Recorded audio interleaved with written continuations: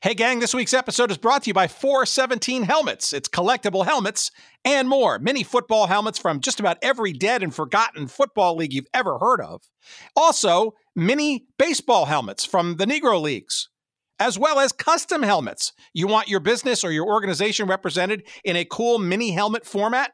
Hey, check them out. 417helmets.com. Promo code GOODSEATS for 10% off all of your purchases.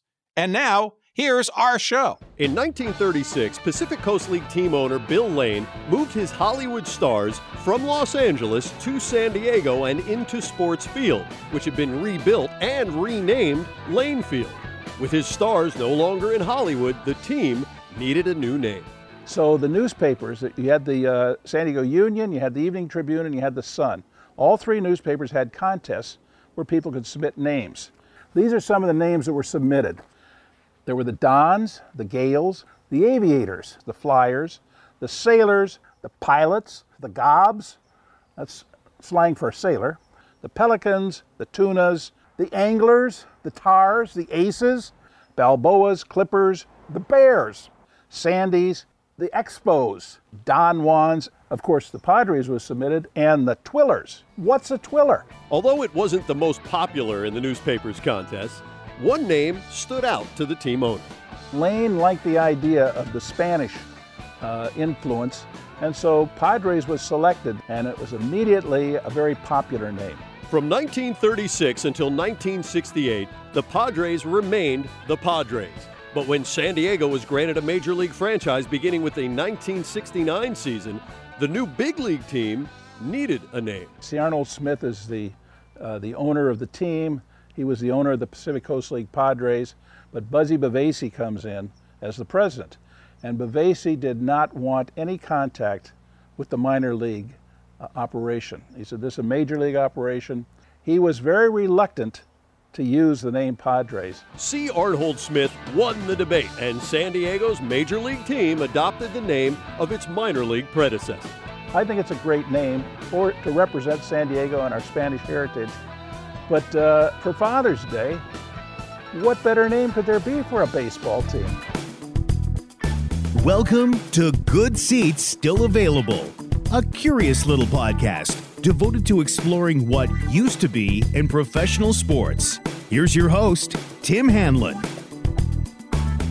Hey now, how are you, everybody? My name's Tim Hanlon, and it's a Good Seat Still Available. Welcome and welcome back to the proceedings. Thanks for finding us, and we, of course, always appreciate you finding us in the vast sea of other podcast choices. We know you have a choice, and we appreciate you making us at least one of them this week. As we go to California. It's been raining hard there, but, you know, most of the time we find it an idyllic landscape. And in the realm of sports, pro sports, no exception, is the topic at hand. We're going to be talking with the self-appointed California sports guy. His name is Dan Cisco. Brand new book out called California Sports Astounding: Fun, Unknown, and Surprising Facts from Statehood to Sunday. And this is a book I would sort of put into the kinds of books that I rarely or occasionally sort of stumble across, become interested in.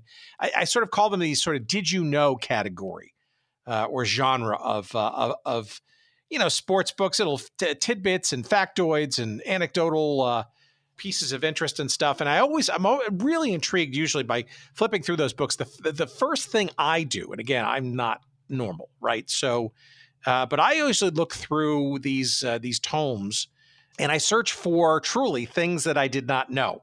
Maybe there's an obscure team or league or attempt at some kind of a sports event of some sort that I might have missed.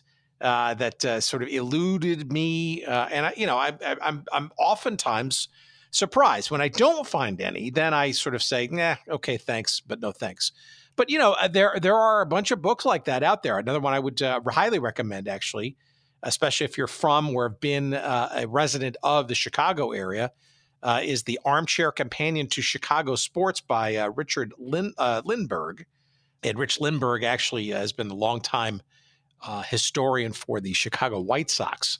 and highly recommend that because there's lots of great stuff about Chicago sports in there. But Dan Cisco is our guest this week. We're going to be talking about sort of the same kind of approach for California, and so all kinds of fun stuff. Our little clip there at the beginning from the what is it now called? It's called Bally Sports San Diego. I guess it was called San Diego. I guess it was a Fox Sports Net San Diego back in the day, but now it's known as Bally Sports San Diego. And frankly, given what's going on with regional sports networks and Bally Sports in particular, that it may not be the name of it, or maybe the entity may not even exist too much further. But I digress into wonky media business discussion. Sorry for that, but it's relevant. But that's a clip from, I think, about a year or two ago. And I'm sorry that I don't know the announcer's name. So I apologize for that. I did search pretty diligently, could not find his name. But Bill Swank is the guy who's quoted there. And he's probably somebody we should get on this little podcast talking about the beginning history, the naming of the San Diego Padres, and not necessarily the Major League Baseball version, which came in the late 1960s. But as we get into our conversation with Dan, the Pacific Coast League, we've had a number of different excursions into the PCL. And the Padres, if you may know, as you may know, or you should know, there you go, that's what I'm trying to say, were one of the long-standing teams in the PCL, the Pacific Coast League, which was essentially the West Coast version of professional baseball on many fronts. On a good day, a good week, certainly on a consistent basis, the teams that populated that league up and down the West Coast, a whole bunch of them in California, the Padres included. They were actually the formerly known as Hollywood Stars. They actually moved from Hollywood. Previous conversation we had with our pal Dan Taylor. The Padres obviously became the namesake for the Major League Baseball team that came after a while. There's a little controversy as to perhaps taking that name. But as we'll hear in our conversation, as just one of the many teams and leagues and sports and situations that Dan has attempted, and I'll underline that word, my word, to kind of collate in this first book. And as you'll hear in our chat, Dan fancies this as sort of the beginning or the early or first salvo, I guess, of something that probably will be living and breathing over time as the book expands and has other additions to it. It's perhaps a fool's errand to kind of try to encapsulate all of California's sports history in a 290-page book, but it's a start. And you'll hear in our conversation so many things in there and that are worthy of remembering and factoids and that kind of stuff. But clearly, it's very difficult to be comprehensive at that. You'll hear, in the Padres story, for example, a guy named Ted Williams, who you probably may have seen in Hall of Fame conversations over the years. We'll talk about his early years actually with the San Diego Padres before he went on to Major League Baseball greatness. But we get into all kinds of things as you would logically assume. We'll talk a little bit about the Clippers and the NHL versions of the California Seals, the Cow Palace we talk about. We talk about the Dodgers and the Coliseum when they first moved here. Some obvious stuff, but also some not so obvious stuff. We talk about the AFL and a little bit about the origination of two of the teams in 1960 in California and why they sort of set up at that point, the LA Chargers and the Oakland Raiders, but not their actual name when they were first envisioned in 1960. They had a different name, actually, and I didn't know this for about a week or two until they were renamed the Raiders, but you have to stay tuned as to what that was and all of that. And plus, stick around. We actually make suggestions for Dan, some glaring omissions from our perspective that he was good-naturedly accepting of, and hopefully will be part of the revised and second edition of California Sports Astounding. Our conversation this week with the California sports guy himself, Dan Cisco, coming up in a mere moment or two. First, let's tip our San Diego Padres cap in the general direction of our pals at oldschoolshirts.com. That's P.F. Wilson, otherwise known as Patrick Francois Wilson. And oldschoolshirts.com. It's promo code time for you there at Good Seats. Promo code is Good Seats. One word or two, I think both work, for 10% off all of your purchases when you go to oldschoolshirts.com. Amazing stuff. As always, we talk about them all the time. Lots of really cool collections. They have a new Bozo the Clown collection.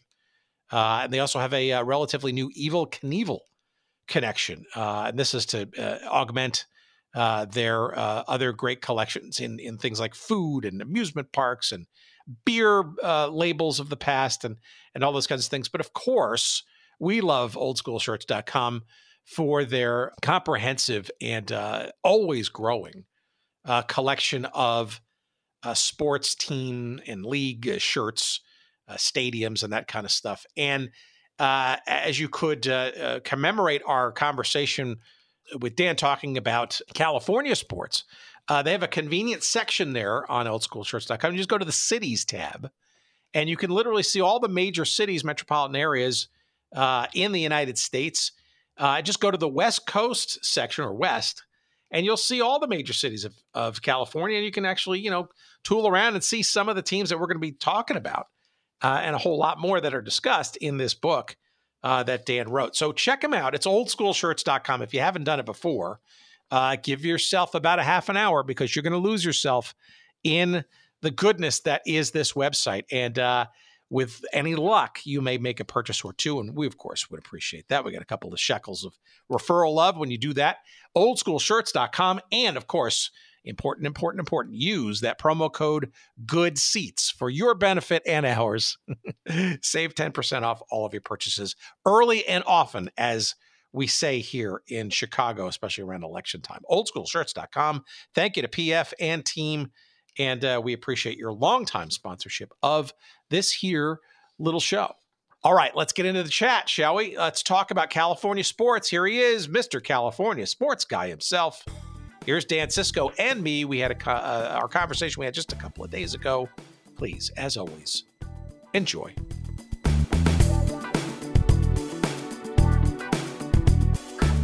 The premise of this little show has been sort of focused on exclusively, but obviously this overlaps your book and your focus here, and your title for sure, around a lot of the teams and the leagues and the situations in pro sports in particular that aren't around anymore for whatever reasons. And we love the defunct, we love the previously domiciled, the relocated, the abandoned, and all that kind of stuff. Because just enormously intriguing and stuff. And I loved your book when I got a copy of it, because while not exclusively focused on that similar vein, it's definitely pockmarked with a whole bunch of them. And I guess I'll just start by sort of saying, give us the impetus for this book and the whole zeitgeist around being, I guess, the dean of all things California sports. I'm not that old. I'm not the dean yet, but no, seriously. I'm a native San Diegan, native Californian, sports fan my whole life, retired research librarian. And I always enjoyed, looking for old books and articles about the sports history here, because there's so much going on and never gets boring. There's just so much. So many teams, so many personalities, and all that. So I really wanted to get a book that would preserve that history, be a part of California history as well. And it turned out to be a pretty fun project. Well, I think you had me at research librarian, but I guess why California, though? Why could that be perceived, especially for those who don't live there or have not lived there? Give us a sense of why it as a state is so special, if you will, in regards to sports. Well, everything, since we have about 10 to 15% of America's population, everything's just on a big, big scale here. We have the most number of professional teams, and we have all these, historic venues scattered around the state. I guess it's just more of everything. And, our statehood goes back 1850. So there's a reasonable amount of history to work with. And I don't know anything about Delaware or South Dakota or all the other wonderful states in America. And California is the one place I knew a little bit about. So I thought, hey, work from there. And I'm kind of glad I did, so. Yeah, I think there's a synonymous nature, I guess, of California with a lot of different sports, especially sports that I want to say are unique to the state, but certainly endemic to it, right? So I think when people generally talk about things like volleyball or water polo or some of these other sports where maybe they're enhanced by the fact of persistently nice climate. I think, yeah. I come from the East Coast. I live now in the Midwest, right? I think as a kid, I guess I remember seeing, professional football games and stuff being played in this always seemingly perfect in the midst of winter storms back on the East Coast games, right? In Oakland or in San Francisco or certainly Los Angeles, right? It's like, where is this magical and maybe mystical place? Yeah. We're really, lucky to have this type of weather conducive to year-round training, and it's great for the fans. You can go and attend sporting events, year-round. It's not going to stop you. So I tip my hat when I see those pro sports, and I see a team like the Cleveland Browns playing in sub-zero weather. You see it on TV and the snowstorm, and the fans are there, and they're like, hey, we're still loyal to the team. We're still going to be out there. I'm like, wow, I couldn't do it. Well, I got a whole bunch of sticky notes in this book, and maybe I'll just use this sort of as a riff, right? I mean, a bunch of your anecdotes in this book do relate to, frankly, some of those teams from, shall we say, colder or more established urban environments coming to the great oasis of California, right? I mean, you're mentioning, the football is a great example, right? I mean, there are teams from, the Rams, for example, or the old AAFC, and certainly some of the baseball teams, right? The big mass exodus of Brooklyn and the Giants of New York to California. I guess that's got to be a thing or a theme, right? And it's always a siren song, right? This California thing being so attractive, especially as a fertile, growing environment in the 50s and the 60s and the 70s when a lot of these teams made that leap. Yeah, exactly. Yeah, that's a really good point, Tim. The media market is big, the weather's great, and these sports eventually made it here and established their own identity. And it was great, growing up watching the American Football League and watching what were the Los Angeles Chargers their first year, and then they moved to San Diego, and then they're playing the Oakland Raiders, and then you had all this come out and work its way out to California.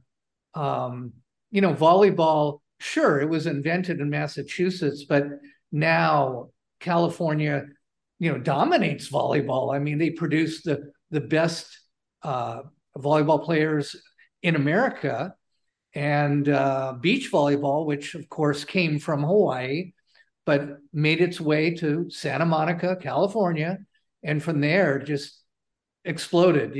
So yeah, all that movement and all that change was good because it brought things to a new level here, and we put our own spin on it, right? Well, one of your anecdotes is one of our sort of favorite lost sports topics, and that's Wilt Chamberlain and the then International Volleyball Association in 1975. And for those who may have listened to some of our previous episodes, I mean, what was a complex cat on a whole bunch of different levels, but volleyball was probably the most, maybe not the most, but certainly one of the more curious elements of his life and lifestyle. I mean, he used it almost as relaxation, or other, exercising of other muscles, shall we say, to his basketball career. And lo and behold, he winds up being part of this, I think, still ever fascinating co-ed volleyball league in the mid to late 70s, where a whole bunch of teams were in the Southern California region. Yeah, exactly. The Southern California Bangers, led by Will Chamberlain, and he was just Gail Goodrich, his Lakers teammate, was like, "Hey, check this out. Check out volleyball," So, but it was great. It was such a change of pace, and then he boosted the sport. He drew all this media attention to it, and it was something. It was cool. It was different, and volleyball is a great, exciting sport anyway. But he added another element to it. As you're doing this, the research for this book, and give me a sense of like how you sort of wanted to figure out a way to categorize this stuff, because the state is so big, its sports legacy is gigantic, and not just in pro sports, but collegiate and amateur and all that kind of stuff. Where do you begin to kind of sort of sand it down into something that's thematic or a storyline or some kind of rubric, if you will? Because I got to think, number one, that's hard because there's just so much of it out there, so much information. And then number two, is this the first in a series or just one way of presenting it?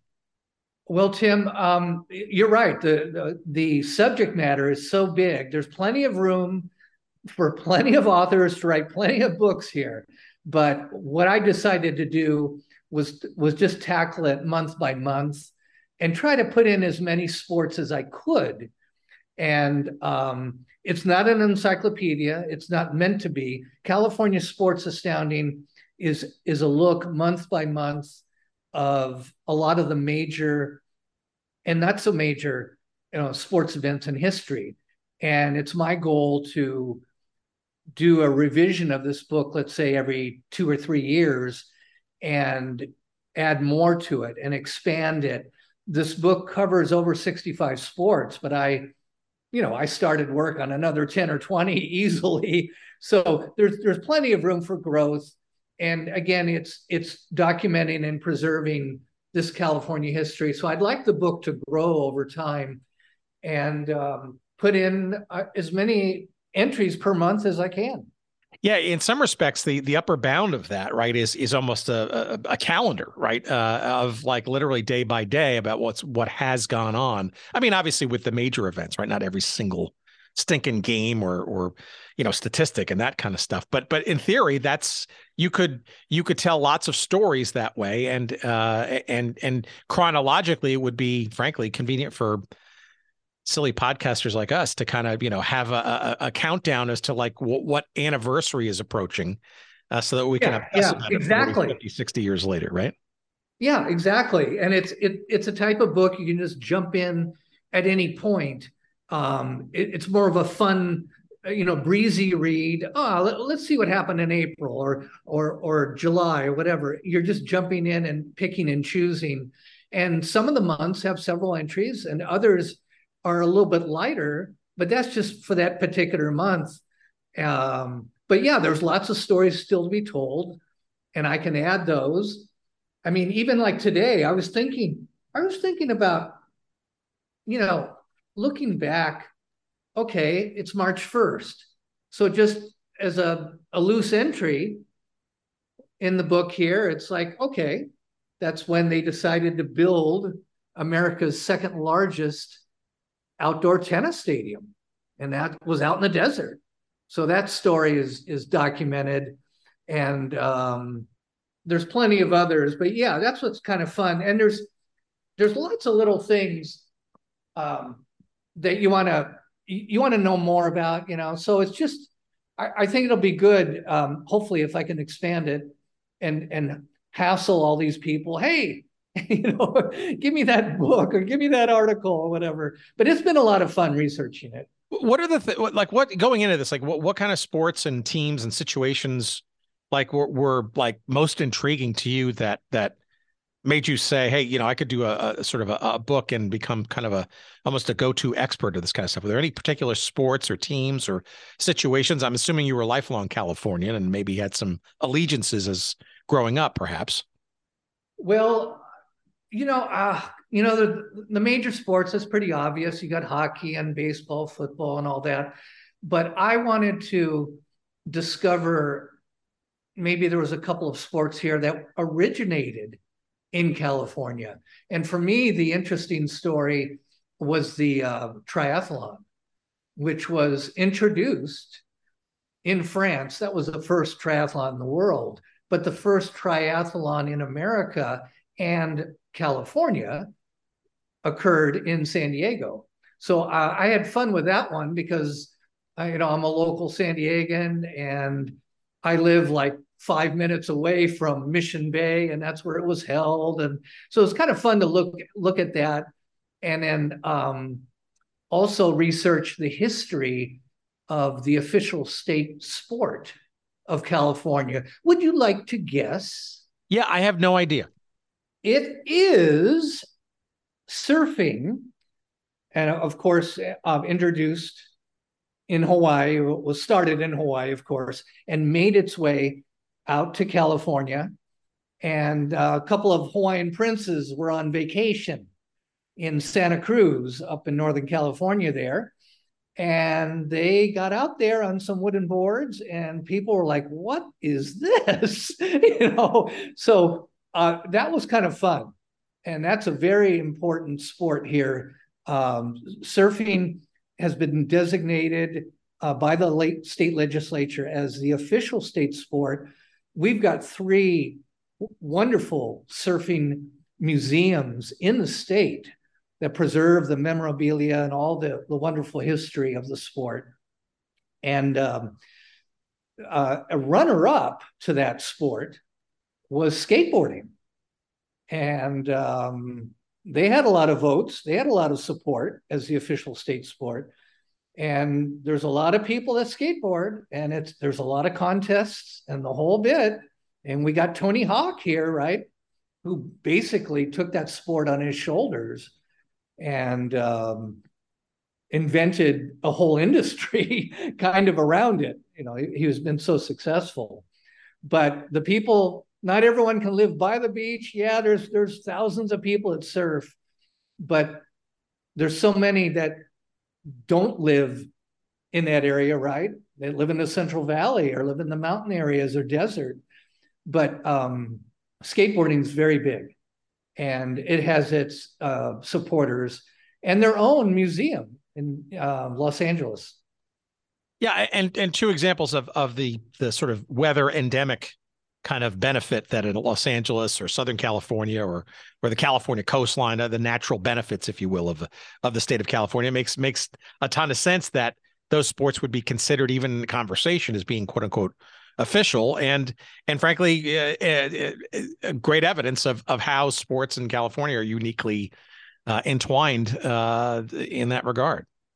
Right, exactly. And the wetsuit being invented in California. So, yeah, definitely all the water sports. I got a story in the book there about the big water ski competition, from Long Beach out to Catalina Island, where these guys are going 50, 60 miles an hour over open water. I mean, it's hard enough to do it in a bay or a lake. Like, can you imagine going out there in the Pacific? And, it's that kind of hardcore, dedication. And I'd like to, I wanted to give a lot of credit to these minor sports that don't necessarily get any media coverage or very little. So it's kind of fun to, put a few of those in as well. Yeah, and we love that too, for sure. And at the end, we'll give you a few suggestions, even because I think there are a few that you might want to even look into that are probably worthy of the next edition. But I did learn a bunch of different nuggets as I was sort of coursing through this. So, for example, like you do a lot of storylines around teams either relocated or expansion, and you do give some good service to how some of the names. The nicknames of the teams were generated. And thing I didn't know actually was your description of the situation with the former Oakland Raiders. Now, obviously. Oh yeah. You want to give our story? I had not sort of understood this, but do you remember sort of the the original story of how they, well, started with a name and it didn't, sounds like it didn't work out early on in 1960. I gotta find it in the stupid book. What day was? I'll give you a hint. It was in I think it was it was 1960. I think it was in was it September or October. It's the Oakland Seniors. Yeah. September 11th. Yeah, you're right. September 11th, 1960. Man. Yeah. Oh. Yeah. It's that story with the, Baron Hilton, the hotel owner of the LA Chargers. He was threatening to basically yank his franchise unless a second team was put in California. And that's how the Bay Area got interested and excited and went after a team to add to the American Football League. I don't want to reveal the whole story, but if people are interested, I will say the Raiders did play at a lot of old stadiums. There's some classic stadiums up there in the Bay Area, and they were right there. Yeah, and the name situation, there was a different name. The Raiders had they had the name Seniors for 10 days, and it's an interesting situation as to why it didn't happen that way. But you're also mentioning facilities, and that's sort of another area we obsess about, especially ones that don't exist anymore or have some kind of legacy to them. And Kezar Stadium in San Francisco, clearly a place where a lot of fledgling teams actually still, I mean, the old, it's still being used in a much more modified way, but for a long time was the home of the 49ers, and some soccer teams played up there through the years as well. But you also go into, I'm fascinated by, every time I go up to the San Francisco Bay Area, I'm fascinated by this still standing construction known as the Cow Palace. In nearby Daly City. Yeah. So, I mean, give our audience a bit of a sense of that. I mean, the Cow Palace is almost, I'm sure people wouldn't sort of consider it this way, but I guess I would. Historically, it's almost, it's like it's worthy of historic preservation, given how many teams and leagues and situations, either temporarily or deemed full-time, that went through that facility and in pro sports. Well, exactly. They had the Oakland Oaks who played there for a while. They had a lot of basketball there, and of course rodeo. I mean, that's what it was all about, right? A lot of rodeo competitions. They just had concerts and everything else. But yeah, that was one of the big places in California, famous sporting venues. Yeah, definitely. I mean, the San Francisco Seals of the Pacific Coast Hockey League, and then I don't know if the California Golden Seals of the NHL. I'm sure they had a dalliance or two with that, but I think also one of the more famous ones too is the LA Coliseum. When the Dodgers arrived, it was the temporary home of the Dodgers, and boy, how oddly shaped and situated that was, and gigantic crowds. But you look at some of those pictures. I mean, the Coliseum was put into interesting use to house a baseball team for a few years. Yeah, definitely. They were drawing 70, 80, 90,000 fans to see baseball there. Amazing. And then that was before Chavez Ravine and the Dodger Stadium were finished. But that's true. That was an interesting and great baseball venue. And then you have the original Candlestick Park in California. When you go there in the middle of summer on an August afternoon at 12 noon, the sun is beating down and you've never been colder in your life. Yeah, the fog and the cool winds, and Candlestick Park was a unique, and oddly so. I think somewhat cherished in certain people's minds, but I don't know. I think most people probably were pretty happy to sort of see it evolve into where they currently are now in that gorgeous park right by the bay there. What do you another thing you kind of also talk about, and this is also indicative, I think, of California's sports history, is we spent a lot of time in this show over the years talking about these major leagues or challenger leagues, for that matter, expanding, looking westward after historically being more rooted in the Northeast or the Midwest. I mean, baseball certainly is probably the most prominent example. But you do spend a bunch of time, a lot of different anecdotes on the minor league baseball front. And I think people kind of forget that, in the 40s and the 50s, even maybe earlier, the Pacific Coast League was pretty darn good, if not almost equivalent to some of the teams, if not most of the teams in way back east and in the Midwest. And the harbinger, frankly, of what was to come with baseball when Major League Baseball finally discovered, if you will, California years later. Well, that's true. The Pacific Coast League could stand toe-to-toe with any of those teams in the majors. That's how good. That's the level of talent, not just Joe DiMaggio, a famous example, but there was so many players scattered up and down that coast. And of course, California being a part of this, but definitely high quality play. These guys were being groomed to go to the big show. And here they were. I mean, you could see them. You could see them before they were a superstar. So, great memories. You had Lane Field in San Diego, which was downtown on the waterfront.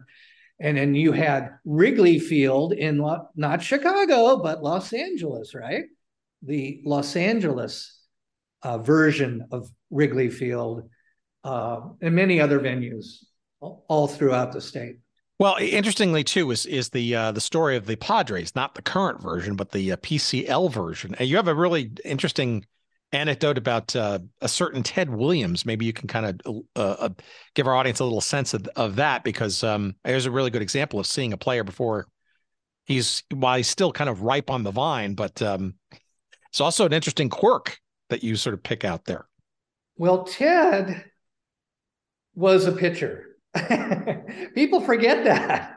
And he had his own short career as a pitcher, but that's where he really got his start with the Padres. I mean, he was the guy was 17 years old. I mean, they practically raided high school. They yanked him out of high school and have him start playing. I mean, they knew he was going to be something very, very special. But thankfully, his pitching career was short, and he moved around, and he got settled, and the rest is history, right? Even though he was in Boston all those years, I mean, the California baseball fans were rooting like crazy for him. I mean, he was one of our own. And I mean, to me, still the best pure hitter, or one of the best, at least one of the top 5 all time in baseball history, who could do it all. So when you're doing research for this, give us a sense of some of the sports or situations that you learned for the first time, that you discovered in this process? Because I can't imagine that you knew all of these tidbits and facts going in. I'm sure you found some interesting discoveries along the way, because there's just so many facts and stats here in this book. Tim, I had to go back to statehood, which is September 9th, 1850. So the reality is I probably knew only about 10% of this stuff. I really wanted to go back and document it from that point onward. I mean, I didn't want to go on anything prior. That would have been too complicated. But looking at each sport, I had never really looked into it from 1850 to, let's say, 1900, when a lot of these sports were finally invented. So I knew a little bit here and there, but it was interesting to see how these sports, evolved over time. I remember as a kid watching roller hockey on the black and white TV, the LA T-Birds, women's roller hockey. Yeah, roller derby. Yeah. Did you ever question whether it was real or not? Even as a kid, I was like, I don't know about this. I was scratching my head, Yeah, but I think San Francisco. I think San Francisco is kind of a hotbed for that, right? I think it wasn't that where like, oh come on, Saperstein or his son or somebody. I can't remember his name, and I shouldn't have brought it up without remembering. They had teams at the state. San Francisco and LA. And then they've tried to revive the sport over the years. I mean, I guess back in 1993, they had a roller hockey international where they were trying to revive the sport. And San Diego's team was called the Barracudas, They had fun with that. But the prime time, the glory years were the 50s and 60s. And in this book, I wrote about Francois Jacques Lalane and how he introduced sports and actual, taking care of yourself as sports and exercise as a lifelong pursuit. Yeah, or calisthenics, if you will, right? Calisthenics on TV, and then he opened up basically the first gym in America. I mean, he's given credit for introducing an actual gym where people could go and exercise and build strength. And people were like, what's this guy doing? He was so far ahead of his time. And he just built everything, from that point onward. But it was great to see. You can imagine, I mean, he was a big deal. He was on national TV every week with his show. Give me a sense of when you're digging into these stories, and how do you, as a professional researcher, how do you prevent yourself, or maybe you don't, from going down the rabbit holes and just sort of exploring to the point where you may have forgotten why you got there in the first place, and don't get to, and you're avoiding writing stuff and doing book work versus learning and discovering? Because I could see you could unravel a whole lot of things, and maybe you did in this process, and maybe not get a lot of work done in the pursuit of a book. Tim, I had a lot of stuff left over. There's tons of boxes and pages in my office, and a lot of things that didn't make it. But I really tried to just stay focused on, I wanted to help people discover when sports were introduced here, kind of how they involved, put a story or two, some fun question and answers to go with it. So each entry ended up being 2 pages. And if they were not limited to that, yes, I could have gone down a rabbit hole. But I think I had a good structure to work with. And that's what I used for each entry.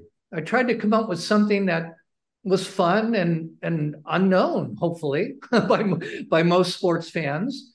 And that's how I approached it. And what do you think you learned sort of in this exercise, and where do you think it goes from here? Because it seems like you probably have tapped into a vein that can be further explored, exploited,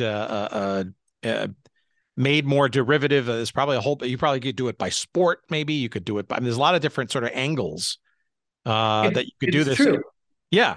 It's true. You're right, Tim. There are a lot of different angles, but I think like I say, I'd like to expand the book, more coverage and more sports. In this process, I learned how much I did not know, even though I'm a lifelong sports fan, listening on the radio to Vin Scully, watching on TV, watching Dick Enberg, on and on and on. But even as a lifelong sports fan, I discovered how much I didn't know. And the good thing is that we have a starting point now. I believe every state should have their own book. If you're in Michigan, there should be a Michigan sports history book from day one. I mean, that's part of their state's history, right? So, California's a little bit bigger, but I'm hoping to expand it and go from there, because if I just do one sport, I'm just leaving out so much. But I don't want to do an encyclopedia. I'll croak before that's over, before that's done. But I think the main thing is to keep looking and keep discovering new things. And I'm learning new things all the time. So it's fun, it's interesting, and I hope the sports fans like it. All right. Well, as threatened, I got a couple of suggestions for you. So not that you're asking, but I think the North American Soccer League, I didn't see there. I know there's some Major League Soccer in there with the arrival of the San Jose Clash, but I highly recommend looking into that, like the Los Angeles Aztecs, for example, and the San Diego Sockers. San Diego Sockers. Yeah. And then also the equally interesting and intriguing indoor soccer thing, and there's where the San Diego Sockers come back roaring into legendary status. I think they are still standing now as part of the major what they call it, Major Arena Soccer League. But I think they have more in professional indoor soccer titles than any team ever. You're right. You're right about that. Right. World Team Tennis could make which still exists today, but our long promised but still not yet delivered guest Jeannie Buss, who under the tutelage of her father, I think that was the first kind of real professional sports experience that she got, was kind of running this team that Dad got for her birthday back in the 70s that Dick Enberg used to also love too. I think he was like an official voice of it. And then last but not least, you mentioned Roller Hockey International.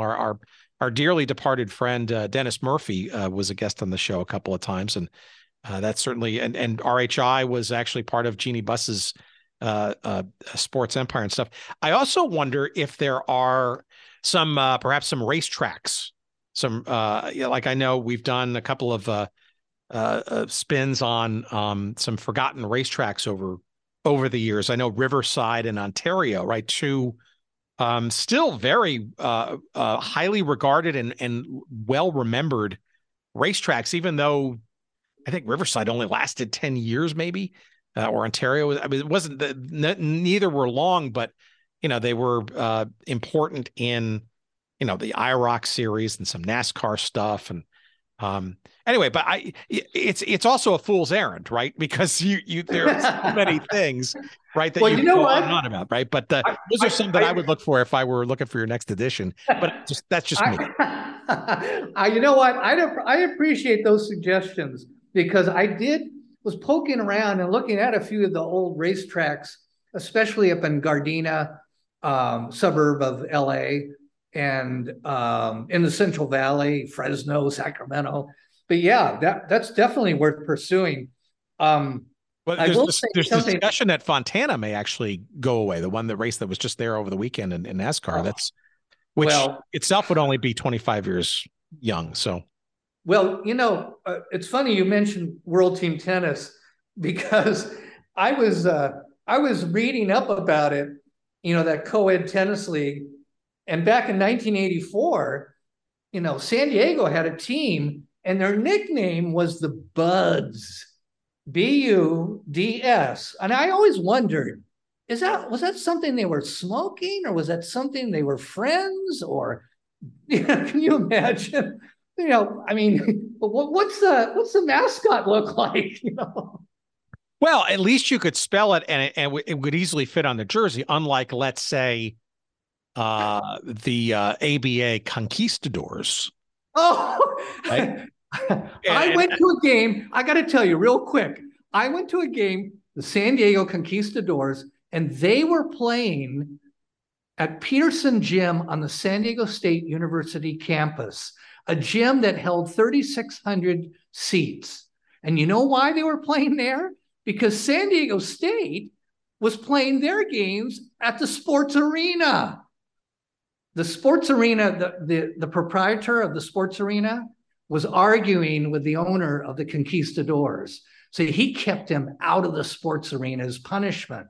So you had a college team playing in a 14,000 seat arena, and then you had a pro team playing at Peterson Gym. So it was just crazy. I just remember that. Well, and that right there is, to me, is like a perfect story and well worth investigating. And to give me an excuse actually to get some pictures of some of the jerseys when they just had the letter Q on them, right?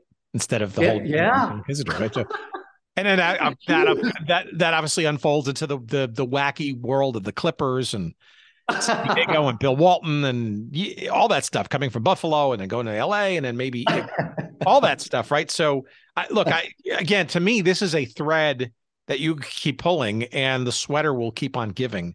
Yes.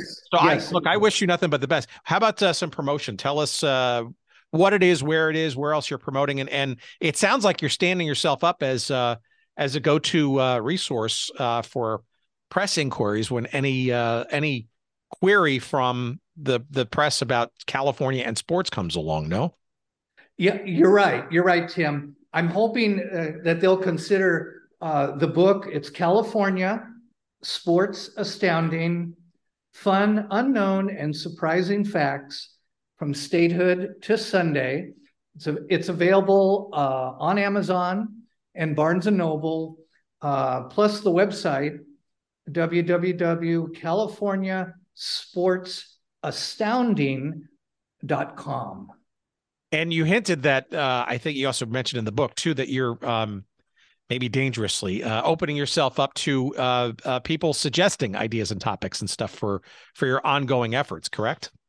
That is correct. And you know what? I think it's really valuable because these sports fans, they have their vested interests, but they always bring up something new and interesting for me. So I'm like, hey, just bring it on, send it to me. I mean, there's no guarantee I'm going to put it in the book, but we can certainly explore the idea and give, coverage and interest, expand the interest on sports that would not usually get it, right? Yeah, no, I also think it's a healthy approach when you take on the task of trying to be historical, some level of comprehensiveness, or certainly accuracy, because as we've learned and discovered, and in our obsession, right? I mean, it's doubly hard when you're talking about teams or leagues or situations that go belly up or defunct or things relocate and that kind of stuff, because they can be dead ends and literally can be very difficult, if not impossible, to ascertain stuff, right? So you'll see the dreaded question mark when did the team depart? Because It can be conjecture. It may not have been a league like, say, the National Women's Football League of the 70s that was covered in certain places, but not sort of comprehensively. And even in those places, those places may not have risen to the level of library microfiche or LexisNexis databases, right? So the research becomes harder, becomes more of a sleuthing kind of exercise. And look, the other issue too, and maybe again, more unsolicited advice, but the one thing that I've always loved to try to pursue, and I've always found sort of the highest quality of our conversations, is the more people who were directly involved, right? The primary sources that you can get to either quote or a memory or something. Obviously, the further back you go, the less number of those kinds of people exist anymore, right? But nothing beats even if it's a skewed memory, nothing beats an original remembrance if they were there. The good news is, I think, and this leads me maybe into my last question, is we're always making more, right? I mean, this isn't a story that's going to end, right? There's only be more leagues, more teams, more ESPN Ocho type things like with pickleball. I think I've seen now that there are, and here's the question embedded in here. Are we approaching potentially peak sports? I look at private equity now coming into sports, and I'm seeing things not only like 2 competing, or actually 3 competing major pickleball leagues, but I think now that there are 4 legitimate volleyball leagues, 2 of which are going to be co-ed, that aim to be professional. And how many teams can Major League Soccer support? And Major League Rugby and cricket's coming now. And Wow, it's a lot out there. There is. Yeah, and I don't know if it's the best of times or the worst of times, because I wonder if there's enough economy to support them all. Yeah, it's a good question, Tim. You wonder, is there enough disposable income to support these sports? There's just so much out there. You got to pick and choose. I love the variety. I love that things are out there and people are trying them. They're just going to experiment with them. If it works, great. If not, hey, so what? But there are so many right now. Like I said, I mean, I just did 65. I thought that was a lot, but in this world, you can easily look at 10 or 20 more sports and see where they're headed, and hopefully, add those down the road. Well, it's great, especially if you're from California or you're California curious, shall we say. It's a great entree. It's a truly, you can sort of like open it up and go to a certain area, certain section and learn about whether it's some kind of a event or race or team or situation. And it's almost like a sampler platter. And I worry for you because there's just so much more to explore that I wonder if you're ever going to be satiated. But maybe that's a good thing, because it gives you purpose, because it's a huge ball of yarn that you've made for yourself, and I think it's great, and plenty more stuff to come, I bet. Yeah, Tim, you know what? I'm a retired librarian, and you're right. I mean, how big does the sweater get here? You keep making him bigger and bigger. As long as it's fun, and I love to do research, and hopefully contribute to knowledge. I won't be around forever, but hey, it's a start. Other people can look at that as a benchmark and then go from there, But yeah, we'll see what happens if I live long enough, right? Well, none of us is getting any younger, but as long as it gives you passion and fervor for life and all that kind of stuff, you're going to have a reader here, and hopefully amongst some of our listeners as well too. So best of luck with it. Keep in touch and let us know further additions and maybe other spinoffs and that kind of stuff. And if we can be ever of help to you in that process, let us know. Hey, Tim, I really appreciate that. Thanks very much for having me. I learned a lot today, and great talking to you.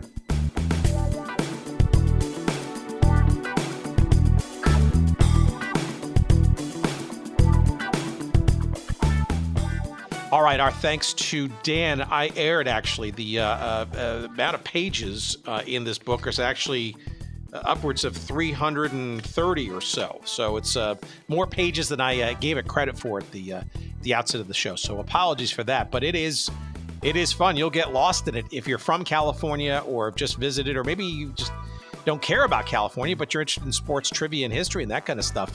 And our little obsession was sort of about teams and leagues and situations that don't exist anymore on the pro level. But there's a whole bunch of stuff in there around college and amateur sports and events and all kinds of. It really is a treasure trove of trivia. And it's just getting started, as you heard Dan describe. The book, again, is called California Sports Astounding, subtitled Fun, Unknown, and Surprising Facts from Statehood to Sunday. It is published by La Jolla Shores Press, and it is available for you now, wherever you find good books. And, of course, you can go to our website at goodseatsstillavailable.com, and you will find a convenient link from this episode numbered 294, and you will find a convenient link there to Amazon, and that will whisk you away to the purchase scenario for said book, and we will get a couple of shekels of referral love by doing so. We appreciate that very much. But I think you'll find it fun and a great way to pass the time. And literally, you can just open it up, spin the dial, if you will, open up to any page, and you'll be treated to a piece of trivia or two. Likely stuff that you didn't know, maybe just something to add to your dinner party repertoire. And thank you to Dan for sharing that with us. With that, we remind you that we are not only available at goodseatsstillavailable.com, where you'll find all of our old episodes and all kinds of supportive imagery and the like. We encourage you to bookmark that one. Also, you can send us email if you'd like. We're at hello@goodseatsstillavailable.com. And let's see what else. On social media, you can follow us too. On Facebook, you'll find a page devoted to us there. You'll find us on Instagram at Good Seats Still. And of course, on the Twitter, we're at Good Seats Still. So be sure to give us a follow there. If you like what you hear, please, by all means, wherever you download or subscribe or follow this show, we're available wherever you really get podcasts. If there's an opportunity, a place, a chance to rate us with the proverbial 5 stars, maybe some nice comments along the way too. Constructive criticism. Yeah, I talked too long. I already know that. So come up with something different. We appreciate it very much. That helps other people like you who might be interested in this topic, this show, etc., to find it. And it helps the algorithms. We appreciate that too. It's the least you can do. You're not paying for it, so why not? Thank you for doing that. And our thanks, of course, as always, each and every week to the great Jerry Payne. Jerry Payne, Audio Excellence. Thank you once again for more audio excellence this week, kind sir. Thanks for listening, as always, friends. Till next week, ta-ta.